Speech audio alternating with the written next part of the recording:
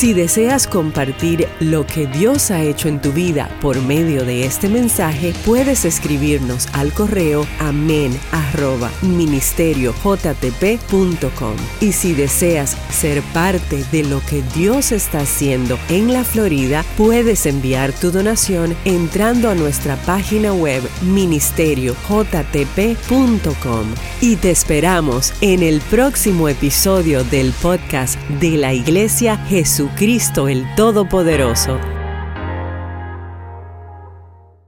Hoy estamos cerrando esta serie, espero que haya sido de bendición. Le hemos puesto vida bendecida. ¿Cuántos han aprendido en esta serie? Levante su mano. Yo he aprendido un montón preparando y estudiando para esto. Le doy gracias a Dios porque el Hijo de Dios siempre está renovando su mente y siempre está comiendo y creciendo.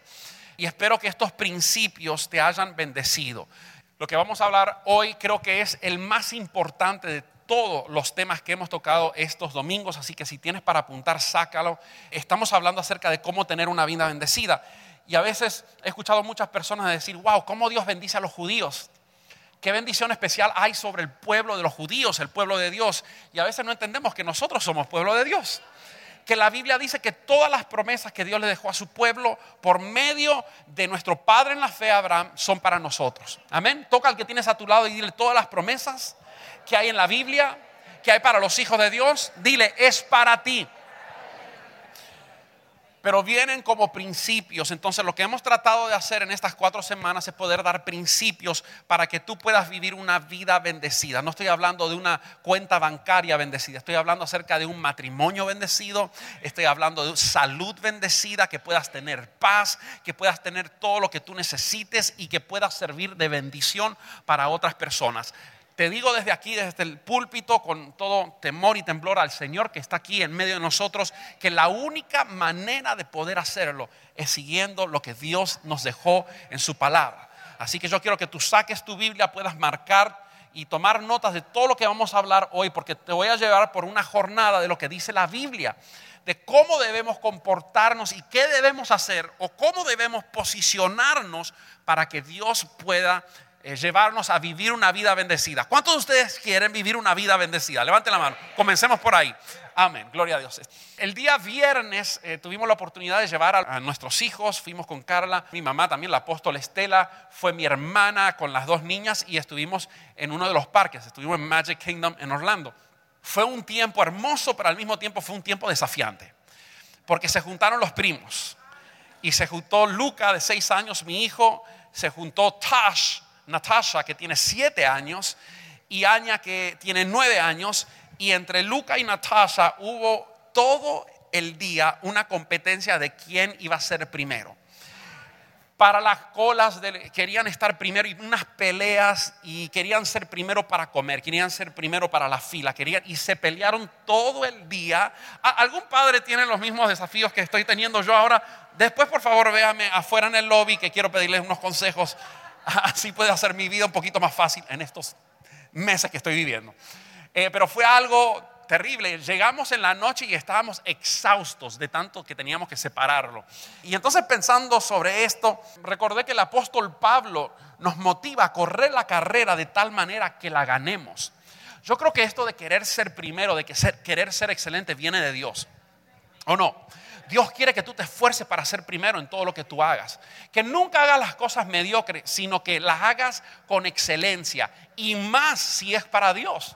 Nos dice el apóstol Pablo, corre de tal manera que ganes la corona. Entonces entendí que esto de lo primero viene de nuestro Padre Celestial. Que Él es el alfa y la omega, el principio y el fin. Así que, en mi opinión, como les dije, este mensaje es el más importante de la serie.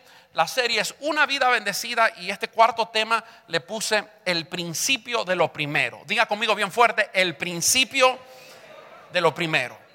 Hemos enseñado mucho desde este púlpito, muchos principios espirituales. Este es uno de ellos, el principio de lo primero. Y quiero comenzar hoy esta declaración. Si Dios es primero en tu vida, entonces todo en tu vida estará en orden.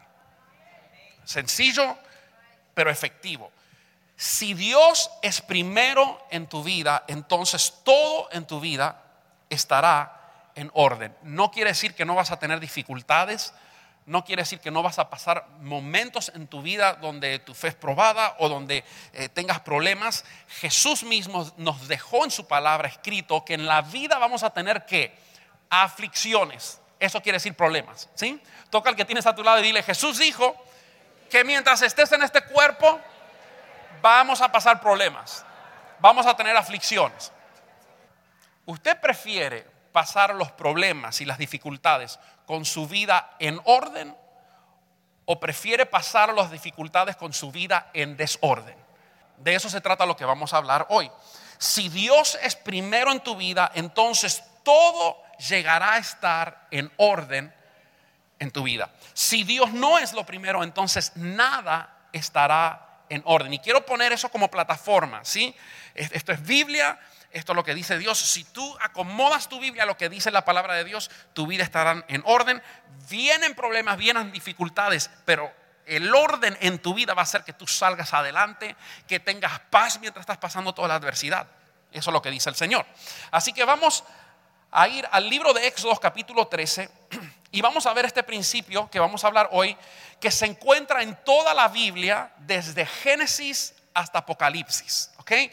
Este principio que vamos a enseñar hoy, el principio de lo primero, usted lo puede encontrar desde Génesis hasta Apocalipsis. Así que Éxodo capítulo 13, versículo 1 y 2, dice en la Reina Valera 1960: Jehová habló a Moisés y le dijo: conságrame todo primogénito.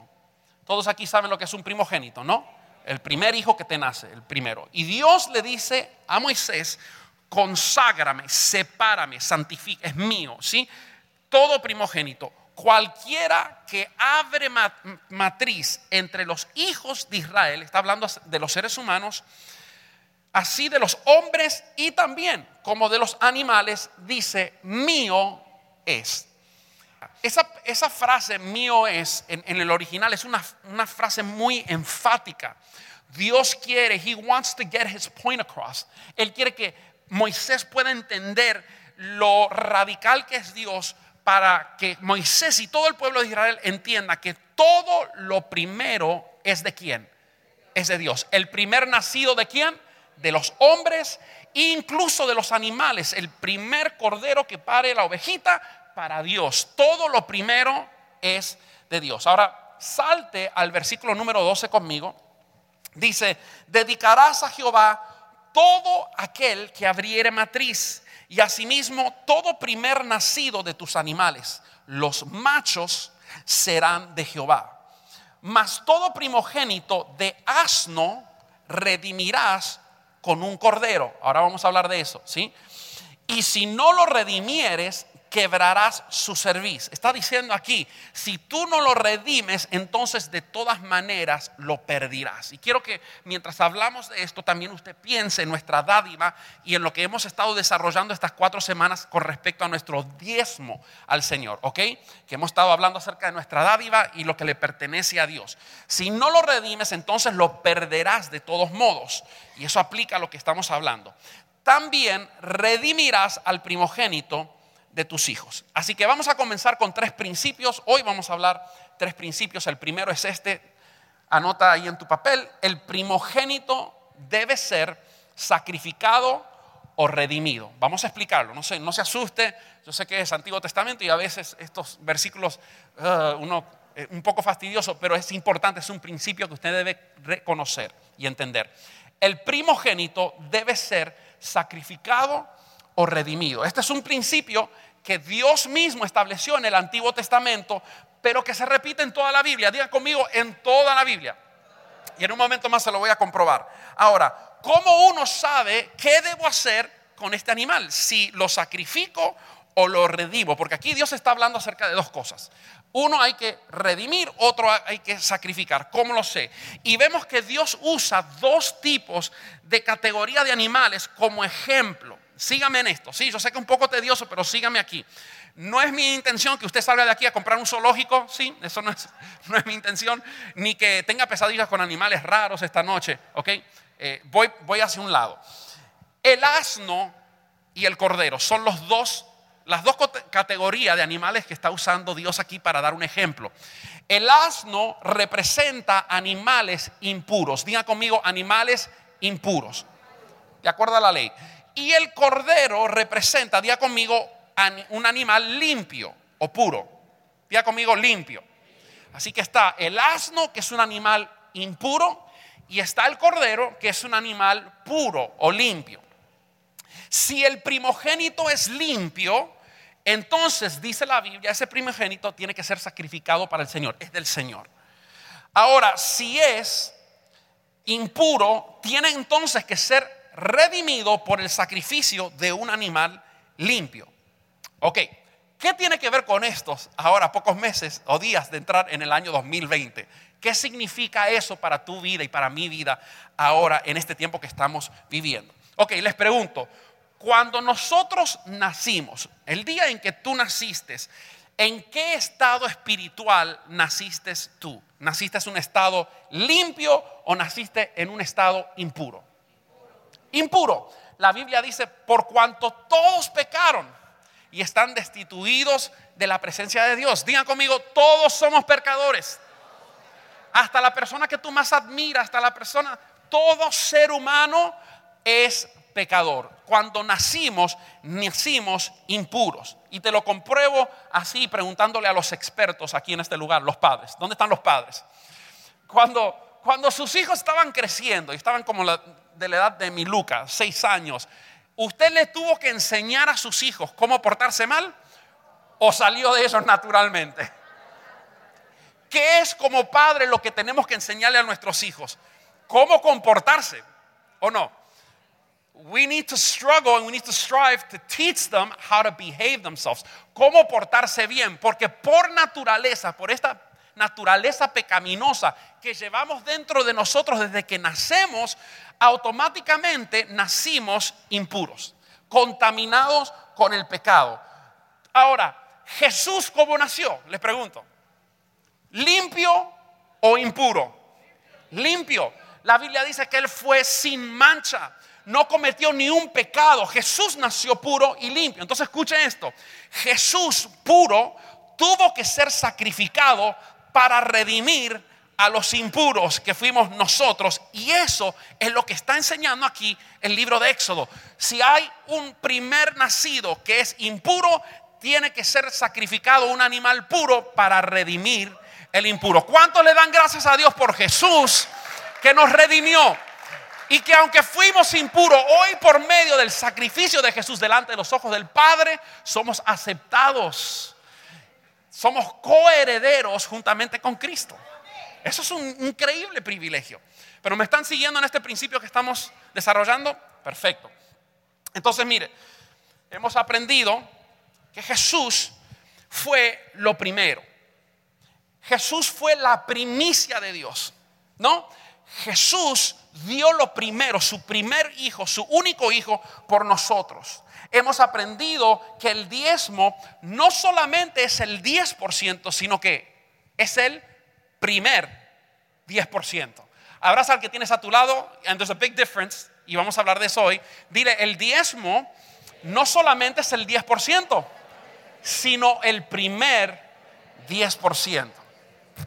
Gloria a Dios. No se paga todo lo que tenemos que pagar y luego si sobra se le da a Dios.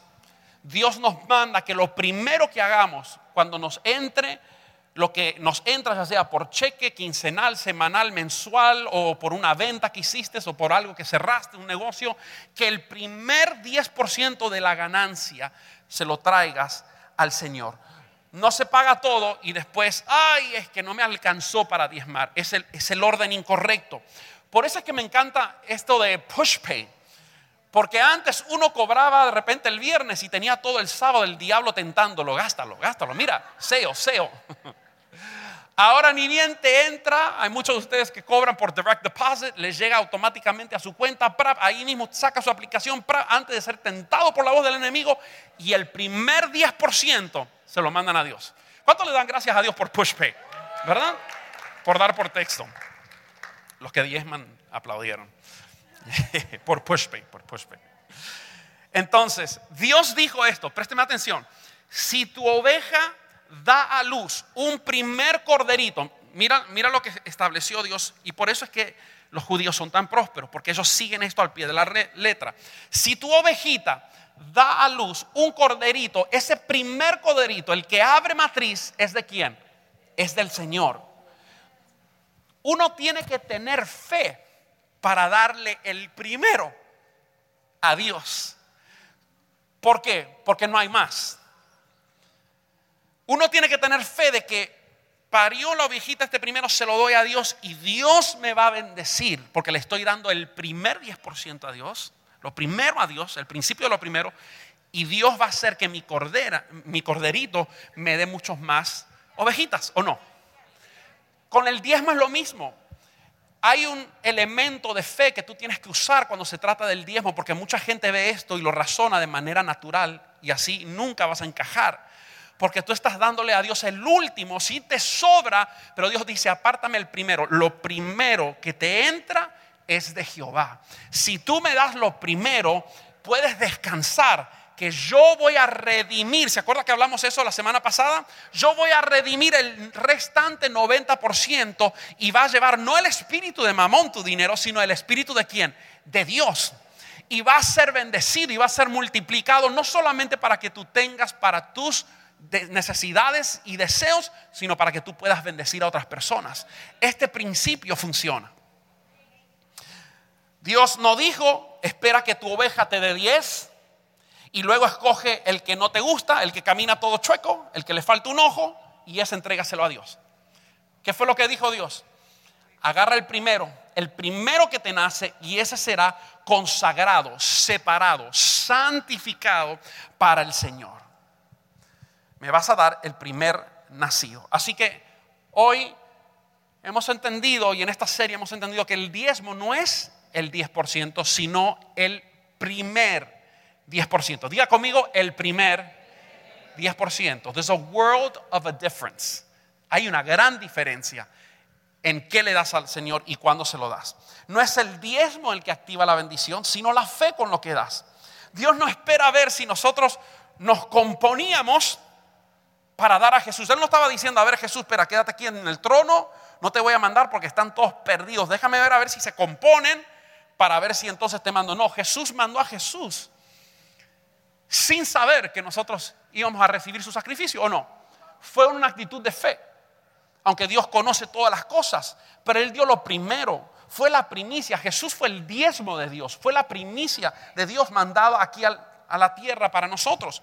Mira Efesios capítulo 2, versículo 5. Dice, aún estando nosotros muertos en pecados, nos dio vida juntamente con Cristo. ¿Cómo estábamos cuando mandó a Jesús? Muertos en nuestros delitos y pecados. Romanos 8:24, me encanta como lo dice, porque escribe el autor, porque en esperanza fuimos salvos. Fue la esperanza de Dios que al entregar a su Hijo Jesús, nosotros íbamos a decir, yo recibo ese sacrificio, que Él limpie mis pecados y yo voy a seguir a Jesús todos los días de mi vida. Fue una actitud de fe. Fue una actitud donde Dios dijo, yo voy a entregar a mi hijo, no sabiendo, pero con esta esperanza de que voy a entregar un hijo, pero que voy a recuperar millones de hijos que van a regresar al redil. Y creo que ese es el corazón del Padre. Sabes que tú eres esa ovejita que estaba perdida. Yo soy esa ovejita que estaba perdida. Y por el sacrificio de Jesús hoy estamos aquí, libres para adorar a Dios, con salvación asegurada, porque estamos caminando de acuerdo a lo que Dios dice. Y bendecidos, porque estamos poniendo y aplicando los principios que Dios nos dejó en su palabra. Entonces Dios dice, si tu ovejita da a luz su primer cordero, dáselo al Señor. Dios le dijo a Moisés, cuando entren en la tierra prometida, la primer ciudad será mía. Y luego cuando entraron con Josué, la instrucción fue la misma. Óigame, imagínense esta gente 40 años, 400 años como esclavos. Encima de eso ahora 40 años dando vuelta en un desierto con el calor y sin aire acondicionado y con todos los desafíos que lleva y siempre con la vista de ¿cuándo vamos a entrar? ¿Cuándo vamos a entrar? Aquí hay personas que están esperando entrar en su tierra prometida desde hace mucho tiempo también. ¿Y cuándo vamos a salir de esto? ¿Y cuándo vamos a entrar donde viene la provisión? Donde todo lo que leemos en la Biblia Dios tiene para nosotros. Y cuando finalmente, wow, ya estamos aquí del otro lado. Dios abrió el mar, el Jordán, y wow, un milagro increíble. Y aquí están entrando a poseer la tierra que hace tanto tiempo Dios le había prometido, no solamente a Moisés, a Abraham, a Canaán, esta tierra que estaba populada por impíos, pero ahora va a ser de Dios. Dios le dice, ok, pero después de 440 años de estar como esclavo y caminar en el desierto, todo lo que vean y agarren cuando conquisten a Jericó es mío, es la primicia para mí. ¿Se acuerdan de eso? Y uno pudiera decir, Dios mío, pero esta gente ha estado esclavizada por tantas generaciones. Pero usted tiene que emprender que el principio de lo primero no es para quitarte. El principio de lo primero es para bendecirte. Es un principio divino que cuando tú lo usas y tú lo aplicas, no importa cómo tú te llamas, no importa dónde tú naciste, no importa si tú naciste en pobreza, si tú aplicas el principio de lo primero, vas a vivir una vida bendecida, como estamos hablando. No porque lo dice Jonathan Agüero, sino porque lo dice nuestro Padre, el Señor que está en los cielos. Sí, aunque no le guste, dé un aplauso de todas maneras, porque está aplaudiendo al Señor.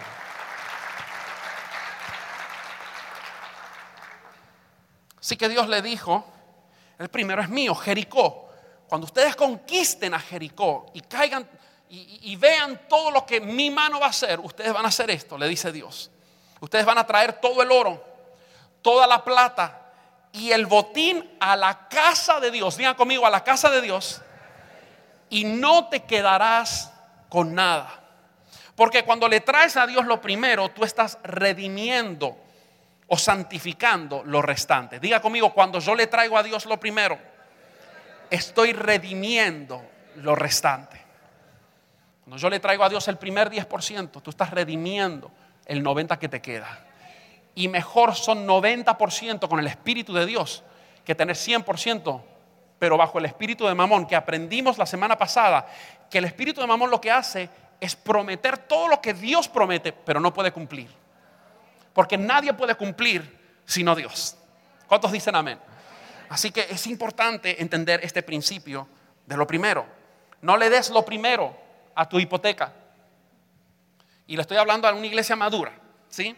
No le des lo primero al banco, porque el banco no tiene el poder para bendecir tu vida.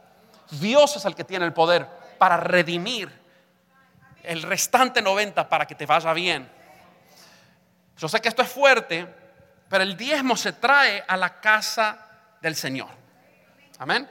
Quiero hablar del segundo punto ahora. Escribe ahí en tus notas. Las primicias deben de ser ofrecidas. Las primicias o lo primero debe ser ofrecido. Proverbios capítulo 3, versículo 9 al 10 dice: honra al Señor con tus riquezas y con los primeros frutos de tus cosechas. Note ahí la palabra primeros, los primeros frutos de tus cosechas. Así tus graneros se llenarán a reventar y tus bodegas rebosarán de vino nuevo. Estoy leyendo la nueva versión internacional. Honra al Señor con tus riquezas y con los primeros frutos de tus cosechas. Así tus graneros se llenarán a reventar y tus bodegas rebosarán de vino. Hoy en día, como decía Osmani, no tenemos, o al menos aquí donde vivimos, nadie aquí planta y vive de lo que usted tiene sembrado en su patio, ¿verdad? Vamos al market y lo compramos. Pero hoy nuestras bodegas son nuestras cuentas bancarias, ¿sí? Y el fruto de nuestra tierra es el fruto de tus manos, lo que tú haces. Si eres plomero es la plomería, si eres un realtor es lo que tú haces para vender casas, si eres un empleado es el talento o la habilidad que tú pones para luego intercambiarlo por un sueldo semanal o mensual, etcétera. Eso Dios dice, lo primer 10% al Señor. Y esto no fue una ley, esto fue establecido como ley, pero aquí cuando Salomón lo está escribiendo, ya había sido 100 o había pasado más de 100 años después de que Moisés había recibido la ley de parte de Dios. En Éxodo capítulo 23, versículo 19, Dios dice: las primicias de los primeros frutos de tu tierra traerás a la casa de Jehová tu Dios. Yo creo que esto ya lo hemos establecido en todas estas semanas, pero le pregunto otra vez para ver si quedó registrado. ¿Dónde se traen los diezmos? A la casa de Dios. Como el diezmo no es tuyo, tú no puedes manejar el diezmo. No es justo manejar algo que no te pertenece. Dios dice que el diezmo se trae a la casa de Dios, como hablamos la primera semana, para que haya alimento en la casa y para que también Dios para ti te bendiga y abra las ventanas de los cielos, reprenda el devorador, etcétera, etcétera. Pero se trae a la casa. Tú no puedes decir, con este diezmo voy a mandar $100 al Salvation Army, voy a mandarle $100 a tal evangelista y voy a bendecir las misiones que está haciendo fulanito. No, tú puedes hacer todo eso, pero el diezmo, ¿de quién es? Es del Señor. El diezmo lo traemos a la casa de Dios y después, above and beyond your tithe, if you want to be generous, we encourage that. Necesitas ser generoso, ¿sí? Nosotros también impulsamos misión. Nosotros también damos más allá del diezmo cuando hay necesidades y o no por necesidad, pero cuando hay algo que queremos conquistar, lo damos, pero el diezmo se trae a la casa del Señor. La razón por qué Dios usa la palabra trae y no dar es porque tú no puedes dar algo que no es tuyo. Si no es tuyo para comenzar, tú no puedes. Dios te está diciendo, tráemelo, que es mío. Tráemelo a la casa. Y cuando nos quedamos con el primer 10%, cuando damos a Dios no lo que Él dice, ¿sabes qué? Hablamos esto la semana pasada. Malaquías dice que estamos en maldición. Nadie aquí quiere estar en maldición. Nadie aquí quiere tener su familia o quiere tener su dinero o su situación financiera en maldición. Pero la Biblia dice que cuando nosotros no operamos bajo el principio de bendición, vida bendecida que Dios nos dejó, entonces estamos fuera de la bendición y de la cobertura de Dios. ¿Qué dice Dios? El primer 10%, lo primero. Dios quiere tener mire, hoy estamos aquí, es domingo, primer día de la semana. Vinimos a darle a Dios la primicia de nuestra semana. Por eso el domingo, el día de reposo, tenemos que guardarlo. ¿Es uno de los mandamientos o no? Guardar el día de reposo. Domingo es el día del Señor. No me llamen para trabajar, no me llamen para esto. Esta es mi devoción a Dios y se lo voy a dar a Él. Cuando tú comienzas tu día, lo primero del día, después de que te lavas los dientes, espero, ¿qué haces? Te arrodillas y hablas con tu Dios. Es la primicia, lo primero de tu día. Con nuestras finanzas lo mismo.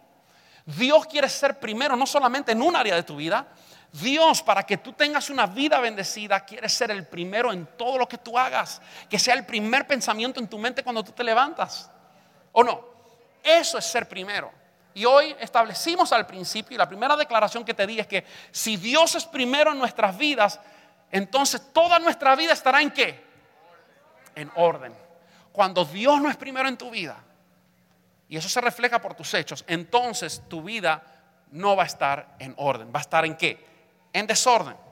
Entonces, esto es fuerte, pero de acuerdo a las escrituras, uno tiene dos opciones de qué hacer con el diezmo. O lo puedes traer o lo puedes robar. Son las dos opciones. O uno puede traer los diezmos al Señor y decir, Señor, esto te pertenece, tengo revelación y acabo de cobrar, esto es lo tuyo. Y por esto, Señor, tú me vas a bendecir. Aunque no sé si me va a alcanzar, Señor, lo primero es tuyo, porque yo sé que si esto lo pongo en tus manos y te doy a ti lo que te pertenece, tú ahora te encargas de suplir todo lo que voy a necesitar. Ahí es donde se activan las ventanas de los cielos. Ahí es donde se activa que el devorador es reprendido y que Dios comienza a abogar por tu caso y a proveerte y a crear conexiones divinas y a abrirte puertas que ningún hombre y ningún contacto puede abrirte. Pero es cuando ponemos a Dios como ¿qué? Como primero. Usted ve como a veces decimos, a veces so trivial, decimos, sí, Dios es primero en mi vida. Bueno, pero ¿qué dice tu chequera? ¿Qué dice tu vida de devocional? ¿Qué dice tu asistencia a los servicios dominicales?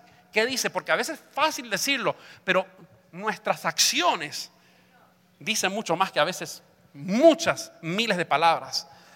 Entonces, ¿qué está diciendo nuestra vida al Señor? ¿Se acuerdan lo que pasó con Acán? El pecado de Acán. ¿Cuántos de ustedes se acuerdan? ¿Qué fue? Bueno, cuando Dios les dio a Josué esa instrucción y le dijo, cuando entren a Jericó, esta primera ciudad que ustedes van a conquistar, mire, era una tierra, diga conmigo, buena. Diga, fluía leche y miel, era próspera. Y aquí están la gente desesperada, 400 años de esclavos, ahora 40 años dando vuelta en un desierto. Finalmente llegan y ven esta ciudad amurallada, una ciudad impresionante donde había comercio, abundancia, prosperidad. Wow, era como imposible, y así a veces pensamos nosotros que son las bendiciones de Dios. A veces se ven tan lejos y pensamos, pero cuando nosotros hacemos lo correcto, Dios cambia. Y la Biblia dice que Dios puede hacer transferencia de riquezas. Dios puede abrir las puertas como tú en 20 años de esfuerzo no has podido abrir. Y Dios le dijo, miren, lo primero es mío. Uno pudiera decir, qué injusto Dios, porque no dejó que se gozaran de Jericó. Por ejemplo, esta gente estaban sobreviviendo con el manacito y con que puedan disfrutar de todo lo que era el botín de esa ciudad y después lo demás. No, Dios dice, lo primero es mío. Y resulta que cuando entraron, conquistaron, bueno, usted vio, Dios hizo la obra, los muros se cayeron solos y ellos entraron, comenzaron a saquear toda la ciudad, pero hubo una persona que hizo lo indebido. Y después, cuando terminaron con Jericó, fueron a pelear otra batalla, que no tengo el tiempo para entrar en todos los detalles, pero como era una ciudad mucho más pequeña, Josué mandó muchos menos soldados, mucha menos gente para conquistarla, y le dieron una paliza, mataron no sé a cuántos israelitas. Y Josué fue a consultar con Dios y le dijo, Señor, ¿cómo puede ser? ¿Cómo puede ser, Señor, si tú estás con nosotros? Tú mismo derribaste las murallas aquí, y aquí en esta ciudad pequeña, tú nos dijiste que esta es nuestra ciudad, incluso nos mandaste a poseerla. ¿Por qué nos dieron palo? Y Dios le dijo, porque hay anatema en medio de mi pueblo. Yo le había dicho que lo primero es mío.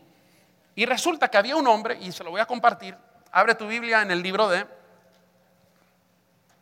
Josué, capítulo 7, versículo 20 y 21. Este hombre se llamaba Acán, y mire lo que hizo. Acán respondió a Josué y le dijo, verdaderamente yo he pecado contra Jehová, el Dios de Israel, y así he hecho, pues vi entre los despojos un manto babilónico. Mire lo que le atrajo a este hombre, parece que era diseñador o algo, ¿no? Vio un manto babilónico. Imagínense, esta gente estaban caminando en el desierto tanto tiempo, yo no sé, pero en comparación a la ropa que se ponían la gente de Israel hasta ese punto, cuando vieron ese manto dijeron, wow, esto es una belleza. Y este hombre vio el manto babilónico y dice que 200 ciclos de plata y un lingote de oro de peso de 50 ciclos, lo cual codicié. Digan conmigo, codicié, y lo tomé. Y aquí están escondidos debajo de la tierra. El tipo lo enterró para que nadie lo vea. Aquí está escondido bajo la tierra, en medio de mi tienda, y el dinero está debajo de ellos. Así que enterró el dinero debajo, los 200 ciclos de plata, el lingote de oro, el manto. Y aunque nadie lo había visto, Dios lo vio. ¿Usted se cree que por usted venir y no traer el diezmo, usted se cree que usted está engañando al pastor? Es que no es cuestión del pastor. Esto es entre tú y Dios. Estamos hablando aquí de cómo tener una vida bendecida, y yo le estoy enseñando principios de la palabra de Dios para que te vaya bien, para que tú estés bien con Dios. Porque si tú te quedas con lo que es de Dios, inevitablemente tu vida va a estar en desorden y no vas a poder vivir la vida plena que Dios tiene para tu vida. Este hombre terminó triste. La ley era fuerte en ese entonces. Dice que sacaron a él, a toda su familia, lo apedrearon a muerte. Y así fueron redimidos. Y entonces note, Dios quería recibir todo lo que era la primicia de Jericó para entonces redimir y que el restante sea todo lo que Dios prometió para sus vidas. Pero tenían que aplicar fe, ¿o no? Ellos no veían nada más, lo que veían era Jericó. Y Dios, qué rico. ¿Y qué si no tenemos otra conquista como esta? Ay, más vale me quedo con el manto. Usted ve como a veces, usted no es el único que a veces tiene que usar la fe para dar el diezmo, porque a veces decimos, ay, pero ¿y qué si no me alcanza? ¿Y qué si no puedo cubrir esto? ¿Y qué si no puedo cubrir mis pagos? Dios dice que cuando tú le separas lo primero, cuando tú sacrificas lo santo, ¿sí? El animal santo, ¿se acuerdan que hablamos del corderito santo? Sacrificando lo santo, redimes lo impuro. Cuando tú le entregas a Dios el 10%, porque es separado, es santificado al Señor, lo leímos la semana pasada, entonces el resto del 90%, sí, ya lo redimides y ahora tiene el Espíritu de Dios, tiene la provisión, tiene las promesas de Dios sobre ese 90% y te aseguro que va a llegar muy lejos. ¿Cuántos creen eso?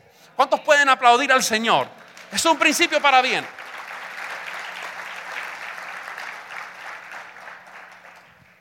Entonces te pregunto hoy, ¿por qué rayos quieres que tu cuenta de banco esté bajo maldición? O que tus finanzas estén bajo maldición. Toma fe para creer que 90% bendecido por Dios es mejor que 100% bajo maldición. Y sabes, escuchando y leyendo y estudiando un poquito acerca de esto, del principio de lo primero que estamos leyendo hoy, fui de regreso y comencé a leer la historia de la ofrenda de Caín y de Abel. Y entendí por qué Dios aceptó la ofrenda de Abel y no aceptó la ofrenda de Caín. Ve conmigo a Génesis capítulo 4, versículo 3. Dice, y aconteció andando el tiempo, diga conmigo andando el tiempo, que Caín trajo del fruto de la tierra una ofrenda, diga conmigo una ofrenda a Jehová. Y luego en comparación habla acerca de la ofrenda de su hermano. Y Abel trajo también de los primogénitos, digan conmigo lo primero, de sus ovejas, de lo más gordo de ellas, y miró Jehová con agrado a Abel y a su ofrenda. Caín, nos cuenta la Biblia, que era un hombre que trabajaba la tierra, labraba la tierra. He was a farmer, campesino, ¿ok? Y entonces no trajo a Dios de lo primogénito, de lo primero. Le trajo una ofrenda. Por aquí está, agarró algo y se lo trajo a Dios. Pero Abel, lo que lo separó a él es que Abel trabajaba con el ganado, pero Abel fue y escogió lo primero, dice de lo primogénito. Diga conmigo de lo primogénito. Él vio y no le dijo, a ver, ¿dónde está esa que siempre se me escapa cuando la saco a comer pasto? A ver, ¿dónde está esa fastidiosa oveja? ¿Dónde está la chueca, la que le falta, la que no produce, la que es estéril? ¿Dónde está esa? No, ¿qué dice la Biblia? La más gorda, porque a Dios se le tiene que dar lo mejor. Lo primogénito, lo más gordo, la primera que abrió matriz es hacer. Y dice la Biblia que Dios miró con agrado la ofrenda de Abel. Qué lindo que cada vez, y ¿sabes qué? Esta serie, no se cree que le ministró a usted nada más. Trajo mucha revelación a mi vida también, estudiando esto. Porque a veces antes de yo compartir a ustedes lo que voy a compartir, Dios primero me ministra a mí.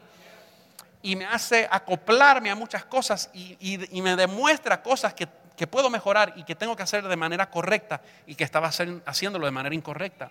Pero qué lindo cuando tenemos sencillez para decir, Señor, con todo lo que tú hiciste por mi vida, tú me diste el blueprint, me diste aquí el plano para poder vivir una vida bendecida.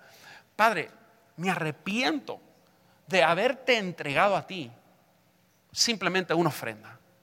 Me arrepiento por no haberte honrado con el primer 10%, ni bien entra, porque lo primero siempre debe ser de ti. Tú comienzas a hacer lo que Dios dice, inevitablemente vas a ver la prosperidad de Dios. Vas a ver las consecuencias de tener el espíritu y la unción de Dios sobre tu dinero y no a mamón. Porque Dios va a producir y Dios va a multiplicar y Dios te va a ayudar para que tengas todo lo que tú necesites y también puedas tener demasiado para ayudar a otros. ¿Cuántos creen esa promesa en la Biblia? Apláudale fuerte al Señor. Yo declaro que esto se va a manifestar en cada uno de aquellos que hoy dicen, Señor, a partir de hoy, si no lo he hecho así, ni bien cobro, lo primero es para ti. Gloria a Dios. No fue que Dios no quiso recibirla, sino que te voy a mostrar que Dios no pudo recibir la ofrenda de Caín. No es que él dijo, ay, me gustó más la de Abel. No. Es que Dios no pudo recibir esa ofrenda. Usted sabe, hay cosas que Dios no puede hacer. Yo sé que hablamos de que Dios es todopoderoso, pero hay cosas que Dios no puede hacer. Por ejemplo, Dios no cambia. Dios no cambia. Nosotros en la teología eso se llama la inmutabilidad de Dios. He doesn't change, he's constant. También Dios no piensa como nosotros. Eso se llama la omnisciencia de Dios. Quiere decir que Dios conoce todo. Entonces Dios no piensa como piensas tú y como pienso yo. Dios nunca ha dicho, se me ocurrió algo. No, porque Dios ya lo sabe todo. Dios nunca ha dicho, ¿sabes lo que me vino a la mente, Gabriel? No, Dios no funciona así porque Dios lo conoce todo. Dios nunca ha tenido una iglesia que lo llevó a decir, o ha tenido, una idea que lo llevó a decir, ¡ay, yo mismo! Porque Él no puede decir, ¡ay, Dios mismo! Él es Dios. Nada, ningún pensamiento que ha tenido Dios lo puede sorprender porque Él ya conoce todo. Hay cosas que Dios no puede hacer. ¿A qué voy? Dios no puede ser segundo. Escúcheme bien. Dios no puede ser segundo. Así como Luca no quería ser segundo ayer. Y como Natasha se peleaban por estar primero en la fila y entrar a los juegos primero y sentarse primero y comer. Bueno, no, ojalá fuera terminar de comer juntos. Pero Dios no puede ser segundo. He can't, because He is first. It's established. Eso se llama la preeminencia de Dios. En términos teológicos, la preeminencia. God is first. Levanta tu mano derecha conmigo y decláralo. A veces es bueno repetirlo. Dile, Dios es primero. Abraza al que tienes a tu lado y dile, Dios es primero. It's established, es establecido. Y no solo que Dios es primero de todo, sino que Dios es antes de todo. He is before all. La razón por que Dios no pudo recibir la ofrenda de Caín es porque Dios es primero. Y Caín no le trajo lo primero de su cosecha. Esa ofrenda me menosprecia. Esa ofrenda no habla de lo que yo debería ser en tu corazón, de lo que yo soy y lo que yo represento para ti. Mientras que Abel, lo más gordo. ¿Por qué? Porque él tenía revelación de quién era Dios para su vida. Tus ofrendas hablan. Y no estoy hablando solo de dinero hoy. Tu servicio, tu sacrificio. Mire, hoy nosotros todos los domingos a las 10 de la mañana oramos con todos los servidores. Hay servidores que llegan a veces dolidos, con dolores, y dicen, los voy a traer en la casa de Dios porque si viendo me voy a sanar. ¿Usted cree que Dios no ve eso? ¿Usted cree que eso no le habla a Dios y le dice, Dios es primero? La enfermedad o el dolor is not going to keep me here. Hay gente que tuvieron una semana difícil, que tuvieron pérdidas, perdieron su trabajo, y aún así a veces vienen y dicen, voy a servir a Dios, porque entienden que Dios es primero. Y no que voy a decir, es que esta situación, porque primero es Dios. ¿Se acuerda hace unas semanas que hablamos acerca de que la iglesia es la esposa de Jesús? Es la novia. Y nos vamos a casar en las bodas del Cordero. Que por eso el diezmo es tan personal, porque Dios dijo que traigamos el diezmo ¿a dónde? A la iglesia. Y la iglesia es la novia. Entonces para Jesús el diezmo es very personal. When you don't tithe, you're not treating his bride well. Pero para Dios también. Porque el diezmo para el Padre tiene que ver con su primicia, que fue Jesús. El diezmo fue Jesús, la primicia por todos nosotros. Y es personal también para el Padre. Cuando no dejamos de diezmar, estamos menospreciando la obra que Dios hizo por nosotros. Yo sé que algunas de las cosas que hemos hablado hoy han sido un poquito fuertes, pero usted me puede decir todo el tiempo que Dios es primero en su vida, pero muéstrame su cuenta bancaria y te diré que es lo primero. Quizás Nordstrom, o Bloomingdale's, Macy's, o para los caballeros, voy para los Bass Pro Shops, Best Buy, caballeros le gustan las BrandSmart, Home Depot, gracias, Home Depot. Espero que no lo esté diciendo por Enier. No. El dealer. Ajá. Te pregunto hoy, ¿dónde va tu primer 10%? ¿Dónde va tu primer first 10%? Where does it go? Y esto me lleva a mi último punto. Escriban conmigo, el diezmo debe ser primero. El diezmo debe ser primero. Y quiero que vayas conmigo a Levíticos, capítulo 27 y 30. Y espero que tengas la revelación para entender que esto es para bendición de tu vida. Hay gente que lucha tanto con el diezmo y en realidad estás luchando con un principio que se estableció para bendecirte a ti. I mean, it doesn't make any sense sometimes. Pero qué lindo y mi oración en el día de hoy es que la revelación de Dios pueda llegar a tu vida y entender que esto no es un principio que tú puedes razonar. Esto es algo espiritual. Y somos seres espirituales. Y Dios a veces quiere que tú entiendas que tú no dependes de tu intelecto o de todo lo que estudiaste o tus contactos, sino que tú 100% dependes de Dios. Porque si Dios ahora quiere cerrarte la válvula para que ya no respires más, mi amigo, ahí te quedaste. Y por más dinero que tengas, por más recursos que tengas, por más ya, si Dios dice ya, es ya. Tú dependes de Él.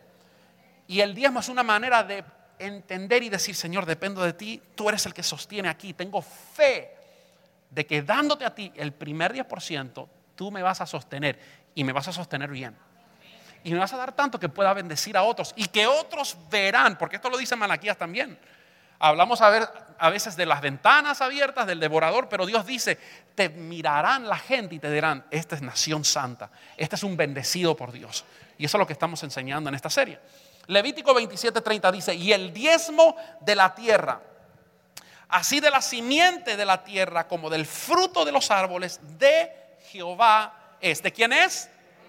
Es cosa dedicada a Jehová. Dedicada, aprendimos que es que cuando se dedica algo al Señor es santo, es consagrado, separado para Dios. This is yours. It doesn't belong to me. I can't play with it. I can do whatever I want with it because it's not even mine. It belongs to God. So here it is. I don't want no issues with you, Lord. No quiero tener problemas contigo. Aquí está. Cobro, lo primero es tuyo. Algunos de ustedes quizás no lo saben. Yo tengo un título de contabilidad. Yo me gradué de FIU de contador. Y hace un tiempo atrás fuimos a comprar con Carlita unas cosas. Y cuando fuimos a pagar, creo que el artículo salía $11.99 y la registradora no trabajaba. Entonces la muchacha no sabía calcular el tax. Y yo le dije, bueno, por $11.99 el tax aquí en ese tiempo en Broward County era 6.5%. Entonces el tax es 78 centavos. Y la muchacha me miró y 11.99 multiplicado .065, 78 centavos. Sí, no le dije que sí, pero ya sabía. Entonces, bueno, ahí pagamos todo. Y cuando llegamos al carro, Carla me dice, yo no sé cómo tú haces eso. ¿Cómo es que haces eso? Y yo le dije, bueno, pensando que ella quería una respuesta matemática. Yo le digo, bueno, es fácil. 12 multiplicado por 6 es 72 y después la mitad de 1% son otros 6, 72 más 6 son 78 centavos. Eso debería pasar en tu mente en menos de una fracción de segundo. Y ella me miró y me dijo, no, eso no pasa.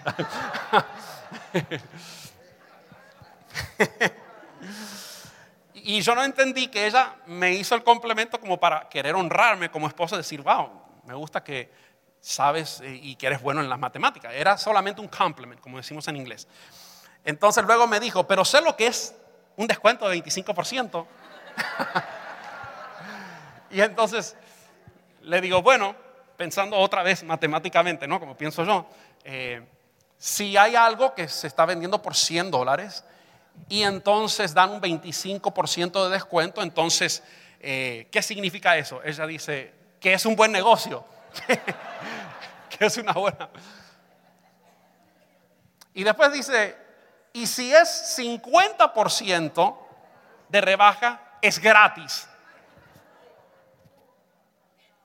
¿Cómo que es gratis? Sí, porque compras uno y el segundo es como si fuera gratis, te lo dan, es buy one, get one. Y si te dan 75% off, estás ganando dinero. Esto explica por qué hemos quizás tenido algunos tipos de problemas en nuestra finanza.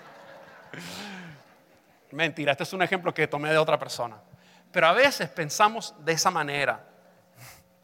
Y esto explica, ¿cuántas mujeres han dicho, querido, nos ahorramos un montón de dinero? Y después cuando llega el bill, ¿y cómo es que estamos aquí en pérdida? ¿Cómo funciona? Vamos a hacer un poquito de matemática. ¿A cuántos les gustan las matemáticas aquí para cerrar? Levanta la mano. Ok, los demás pueden tomarse una siesta. Mentira. Se lo voy a hacer lo más fácil posible para que todos lo puedan entender. Ok. Vamos a decir que usted tiene una compañía de jardinería, Landscaping Company. Y yo lo estoy contratando a que usted venga a mi casa y usted pueda ver mi patio atrás y que pueda ver mi jardín al frente y que me dé una cotización, me dé sugerencias de qué puedo poner, qué plantas puedo poner, qué palmeras, atrás y adelante, y después que usted me dé un presupuesto. Entonces, bueno, perfecto, usted viene a mi casa, yo lo recibo, Carlita viene y le hace pasar, le dice algunas sugestiones, le dice me gustaría tener esto aquí. Entonces usted se va a su casa y prepara el presupuesto y usted me trae el presupuesto y el presupuesto consiste en plantas y materiales y también consiste en labor, el trabajo que va a hacer. Y esas dos cosas juntas, después de que me hace todo el trabajo, supongamos por poner un número redondo, lo que te queda de ganancia son $1,000. Porque los empresarios de las empresas no pagamos el diezmo de las ventas. Pagamos el diezmo ¿de qué? De la ganancia. En inglés hay un término que se llama EBITDA, ¿verdad?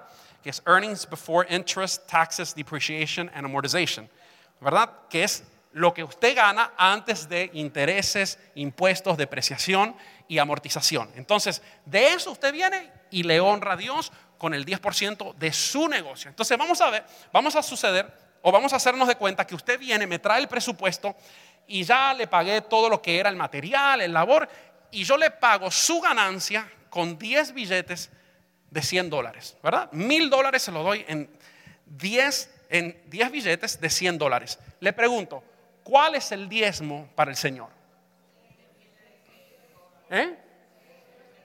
Ok, 100 dijeron aquí, el billete de 100. El diezmo al Señor es el primer billete de 100 que se va de tu mano. Eso es lo que hemos enseñado en el día de hoy. El primer billete de 100 que sale, usted no puede decir, bueno, hipoteca, carro, luz y electricidad y agua y college fund for the kids y esto y perdón, Señor, no me alcanza, tú entiendes. No.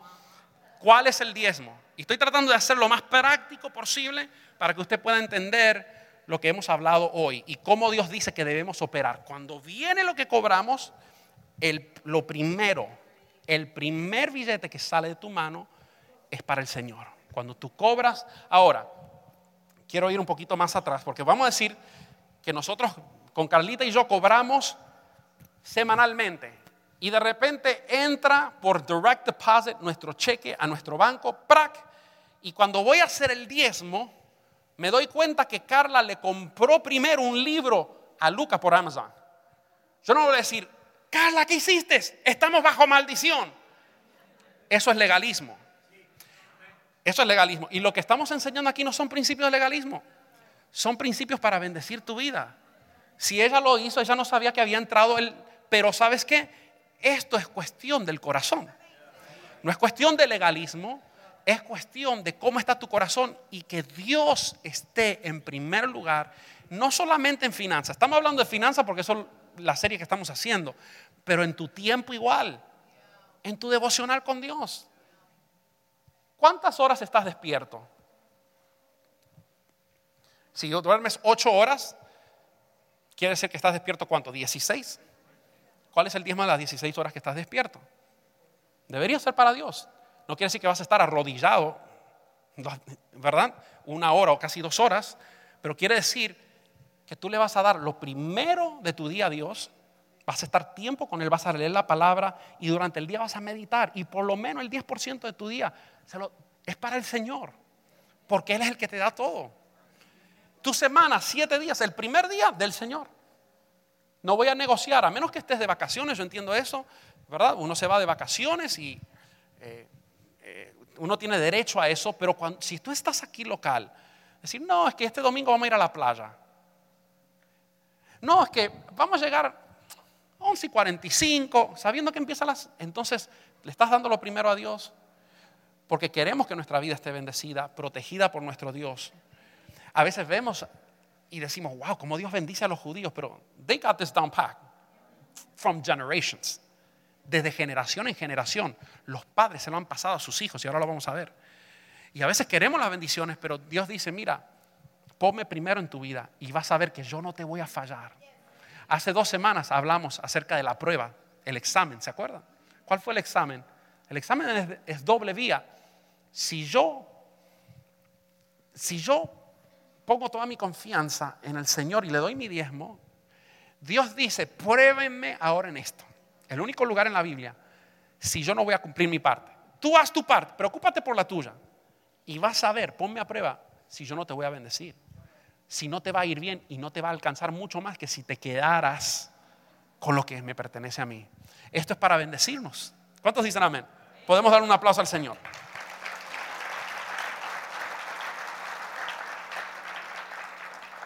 Malaquías capítulo 1, versículos 6 al 8.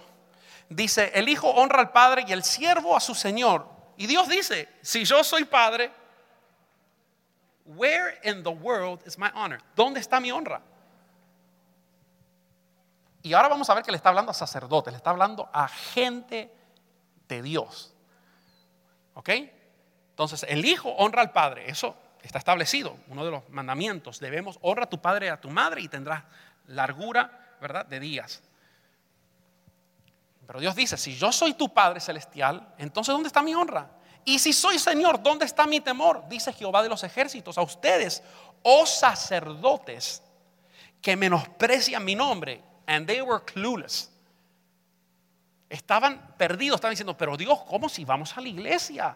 Si vamos y cantamos las canciones, llegamos ahí, damos nuestras ofrendas, ¿cómo que menospreciamos tu nombre, Señor? Si no entiendo. Y él dice, en que ustedes ofrecen sobre mi altar pan inmundo.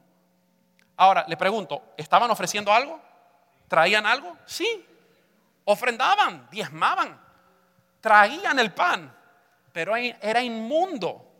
Hoy comenzamos hablando acerca de que tenemos que sacrificar lo limpio para redimir lo inmundo, ¿o no? Lo impuro. Entonces mira lo que dice. Ellos no entendían. ¿En qué hemos menospreciado tu nombre? Y Dios les dice, en que ustedes ofrecen sobre mi altar pan inmundo. Y dijiste, pero ¿en qué te hemos deshonrado, Dios? Todavía no entendía.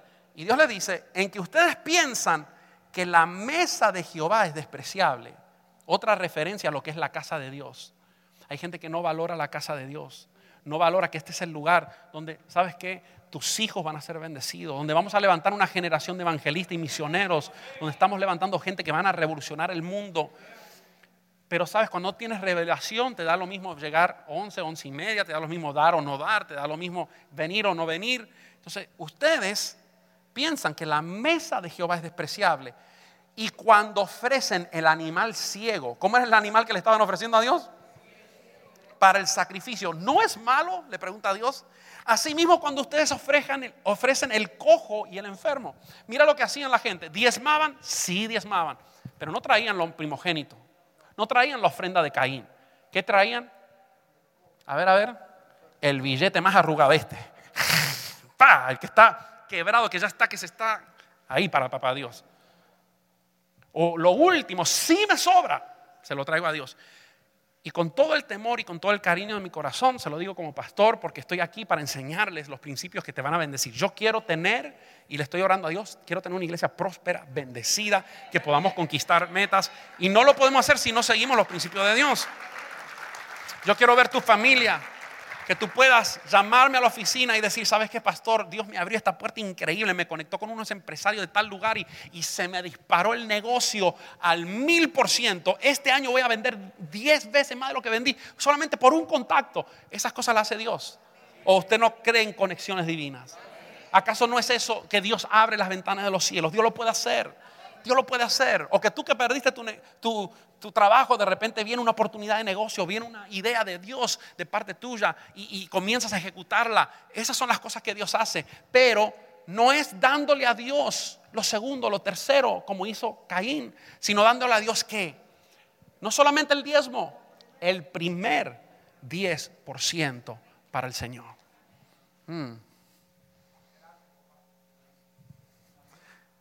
Si mi depósito entra directamente al banco y cuando voy a dar mi diezmo electrónico, bueno, eso ya lo hablé.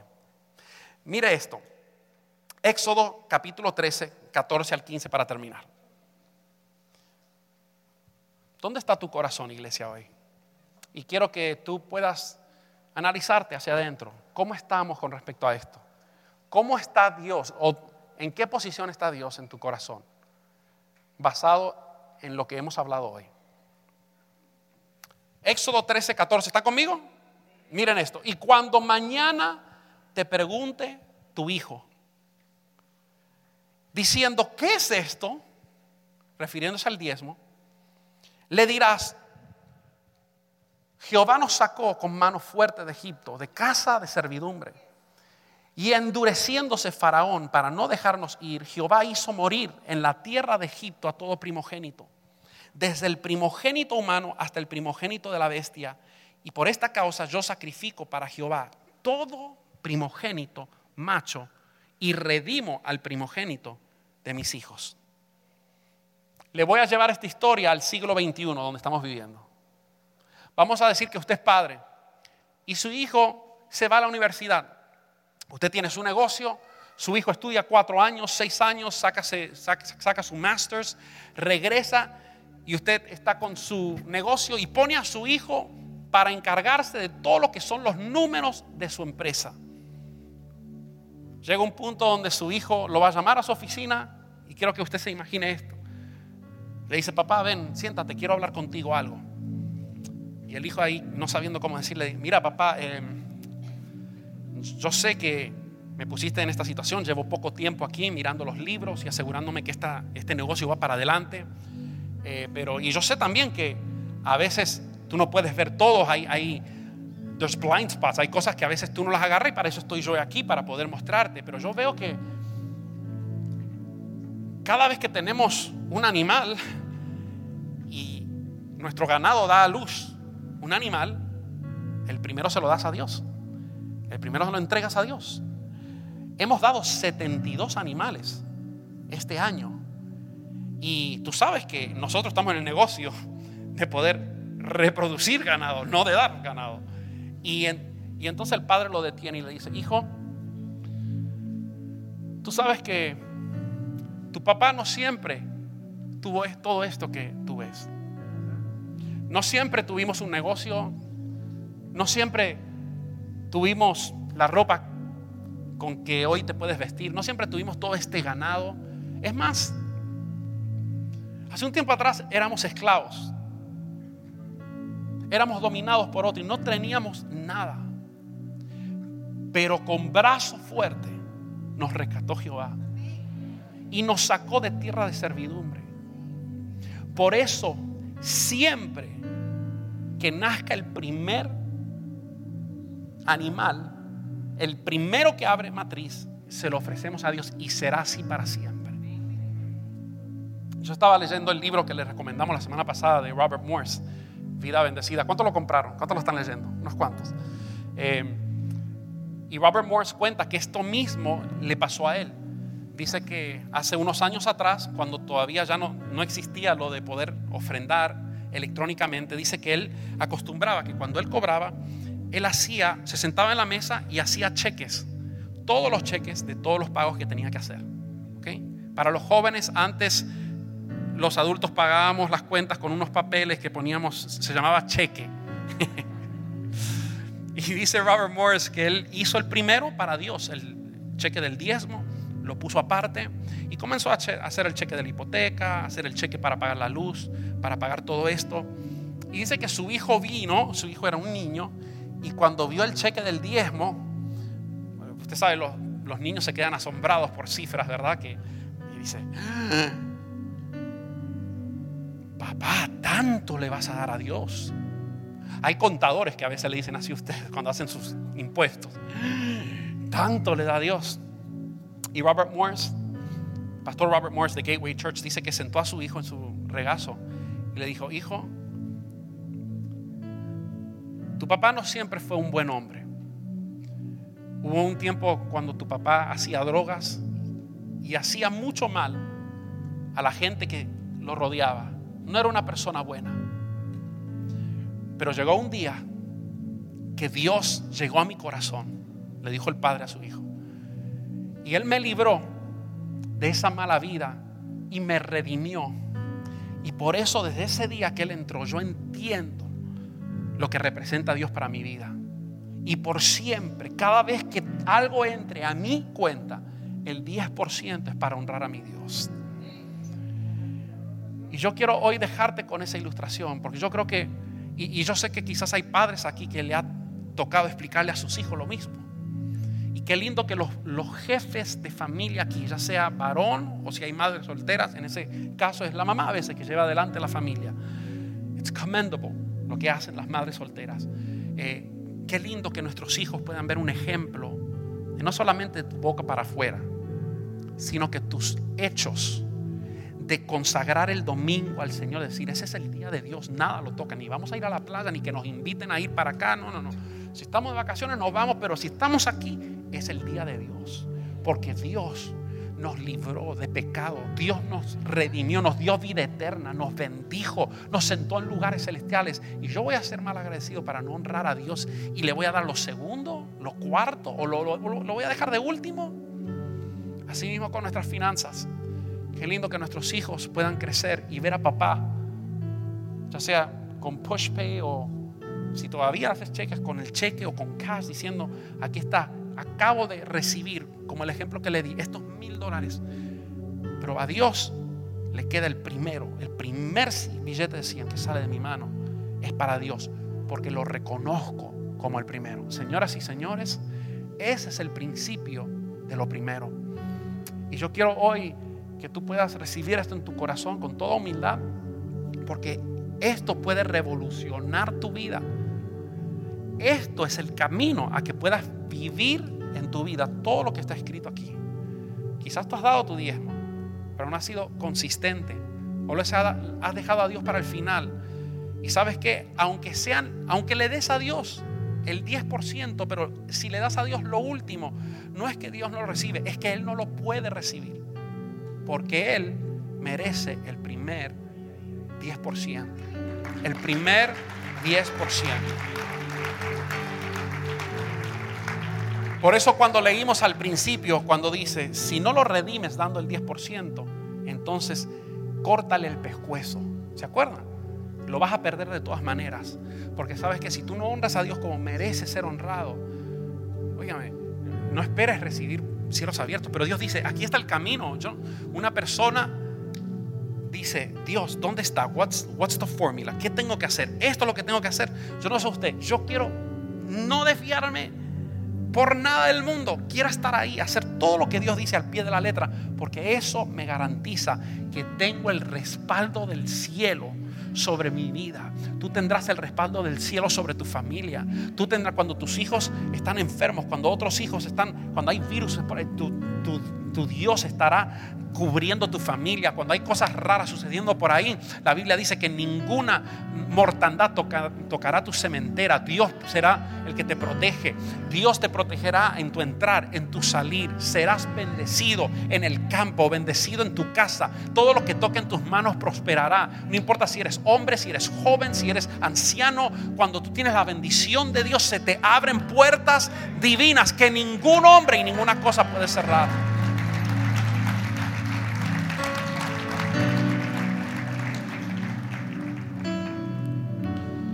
Quiero terminar con un testimonio que solamente escuché una vez, y era un miembro de nuestra congregación. Este hombre vino y escuchó un mensaje, ni siquiera de lo que es primero. Por primera vez escuchó un mensaje sobre el diezmo, y el Espíritu Santo ministró su corazón porque estaba con el corazón abierto, y dijo, Dios mío, yo le he estado robando a Dios durante 38 años. El hombre tenía 38 años. Y entonces comenzó a hacer una cuenta regresiva de cuándo comenzó a trabajar. Y durante años, y yo soy testigo porque en ese tiempo estaba como bookkeeper de la iglesia, durante años recibía 2 sobres de este hombre. Rafael Araica era su nombre, muchos de ustedes lo conocen. Él traía un sobre para su diezmo de lo que ganó esa semana, y traía uno retroactivo de los años que le había robado a Dios. I've never seen that. Solamente lo he visto una vez. Y pensé, wow, esto es algo increíble. Y yo me imaginé que así debe haber sido cuando Abraham le dio los diezmos a Melquisedec, porque no había nada escrito. Fue algo que brotó de la generosidad. Y este hombre llegó a la iglesia. Él ponía alfombras y tenía psoriasis en todo el cuerpo. No podía agacharse para poner la alfombra porque quedaba todo ensangrentado y no podía hacer su trabajo. Todas sus rodillas, una psoriasis increíble en la piel. Oramos por él, Dios lo sanó sobrenaturalmente. Y este hombre agradecido con Dios, dijo: Dios mío, ¿cómo no voy a darte? ¿Cómo no voy a sembrar? Sus hijos, el hijo tocó la batería. No sé si estará tocando ahora, ya no están en esta iglesia, se mudaron. Pero fue un hombre próspero porque supo reconocer lo que representaba a Dios. Ahora, yo te dejo con esto, y estamos cerrando esta serie. Hablamos de muchas cosas, pero si tú logras entender que Dios merita ser el primero en tu vida, antes de darle honra a nadie, antes de pensar en tu vacación o en lo que voy a hacer, o en los planes que tenemos, que no es tan mal tenerlo, pero ningún plan puede estar antes de lo que es Dios. Si Él es nuestro sostén, debemos reconocer a Dios como primero en nuestras vidas. Y cuando hacemos eso, le traemos a Dios lo que es justo. Y te vas a sorprender, porque Dios dice: pruébame ahora en esto, si no verás que las ventanas de los cielos se te van a abrir. Hay gente aquí que están esperando por ventanas al cielo, pero no estás honrando a Dios primero. Comienza a honrar a Dios como primero y vas a ver cómo Dios hace su parte. Póngase de pie en esta mañana, o en esta tarde, mejor dicho.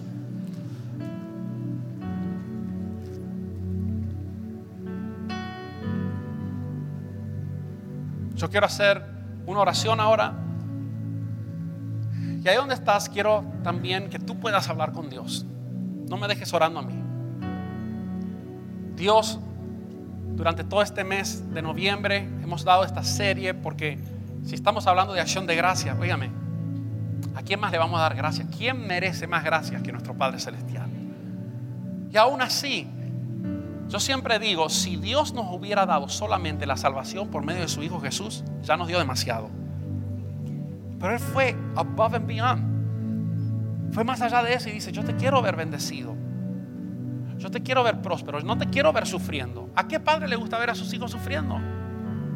Yo te quiero ver próspero. Yo te quiero ver salir adelante. Quiero que la gente te vea y puedan verme a mí reflejado en tu rostro y puedan decir: wow, Dios lo tiene bien cuidado. Pero la única manera que eso va a suceder es cuando ustedes siguen mis principios. El principio de lo que es primero, el principio de separar a Dios y honrarlo como Él merece ser honrado. Así que ahí cierra tus ojos. Si Dios te ministra y si Dios habló a tu corazón, este es un perfecto momento para decir: Señor, me arrepiento. Sabes, a veces pensamos que esa palabra arrepentimiento solamente la deben usar la gente que viene por primera vez al Señor, que necesita arrepentirse de su pecado. Pero no. Creo que el pueblo de Dios siempre tiene que estar sensible para que cuando una palabra se lanza del altar y Dios y el Espíritu Santo comience a ministrar tu espíritu, que puedas decir: Señor, if you're wrong and you're not doing it, God, forgive me. Eso demuestra humildad y grandeza. Humildad es grandeza. Así que si el Espíritu Santo te ministró hoy, ahí donde estás, dile: Señor, perdóname. Y hoy Dios no está con un dedo acusador, porque Dios no es acusador. La Biblia dice en Juan 3, 18 o 17: no vino Dios al mundo para condenar al mundo, sino para que el mundo sea salvo por medio de Él. Hoy Dios no está condenando. Dios te está diciendo: hijo mío, mira, hoy te he presentado el modelo que tengo para bendecirte. Ya deja de darte tu cabeza en contra de la pared. Aquí está. Es así. Yo quiero prosperarte y puedo prosperarte. Si solo te imaginaras todo lo que tengo para tu vida, pero es haciéndolo a mi manera y no la tuya. Y si hoy tú puedes rendir tu vida y decir: Señor, perdóname, en esta área no he estado haciendo las cosas correctamente, pero a partir de hoy, Señor, prometo que lo primero siempre será apartado, consagrado, santificado para ti, porque reconozco y he aprendido que no me pertenece. Y así el restante 90% que me quede, Señor, va a ser cubierto, multiplicado, protegido, y va a llevar el Espíritu Santo de Dios. Padre, te doy gracias por lo que tú has hablado. Gracias porque tú eres un Dios que nos ama y siempre nos delineas una vía hacia el éxito, hacia salir adelante. Y te doy gracias, Señor, que los pensamientos de tu corazón y de ti hacia nosotros son pensamientos de bien y no de mal, para darnos un futuro, para darnos una esperanza, para llevarnos, Señor, más allá de lo que podamos imaginar. Te pedimos perdón y hoy como iglesia nos arrepentimos por haber querido hacer las cosas y buscar tus bendiciones y buscar tus promesas por nuestras propias fuerzas y no haciendo lo que tu palabra dice que debemos hacer. Pero hoy ha llegado la luz de tu palabra a nuestros corazones y hoy nos abrazamos y te damos gracias, Dios, por amarnos lo suficiente, de no condenarnos, sino darnos una salida. Y hoy prometemos, Señor, que a partir de este momento vamos a separar lo primero para ti, porque entendemos que es la única manera de que vamos a poder vivir una vida bendecida, no solamente en nuestras finanzas, sino en todos los ámbitos.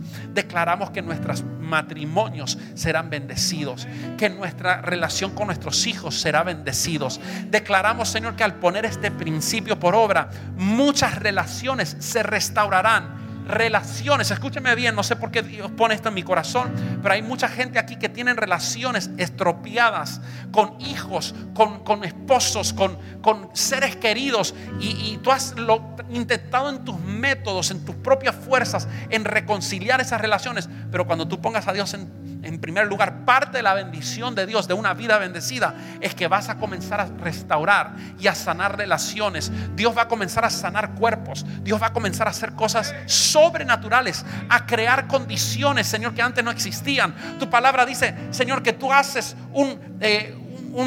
a river, Señor, un río en el desierto, Señor, que donde parecía que estaba todo muerto y árido, ahí mismo tú haces florecer, Dios, cuando nosotros hacemos las cosas de acuerdo a tu agrado. Así que te damos gracias, Dios, y tomamos este paso de fe, aunque estemos apretados, aunque tengamos nuestro presupuesto ya hasta el último centavo. Señor, hoy vamos a romper todo presupuesto, porque merita, porque te vamos a comenzar a honrar a ti, y eso nos va a ayudar a poder incrementar nuestro presupuesto para poder ser más bendecidos y poder bendecir a mucha gente hoy en día que está necesitando de tu hermoso mensaje. Te doy gracias, Dios, en el nombre de Jesús, y te pido, Espíritu Santo, que tú le des, Señor, decisión y determinación a cada uno de los que están aquí para cumplir su promesa. Amén y amén. Apláudele fuerte al Señor.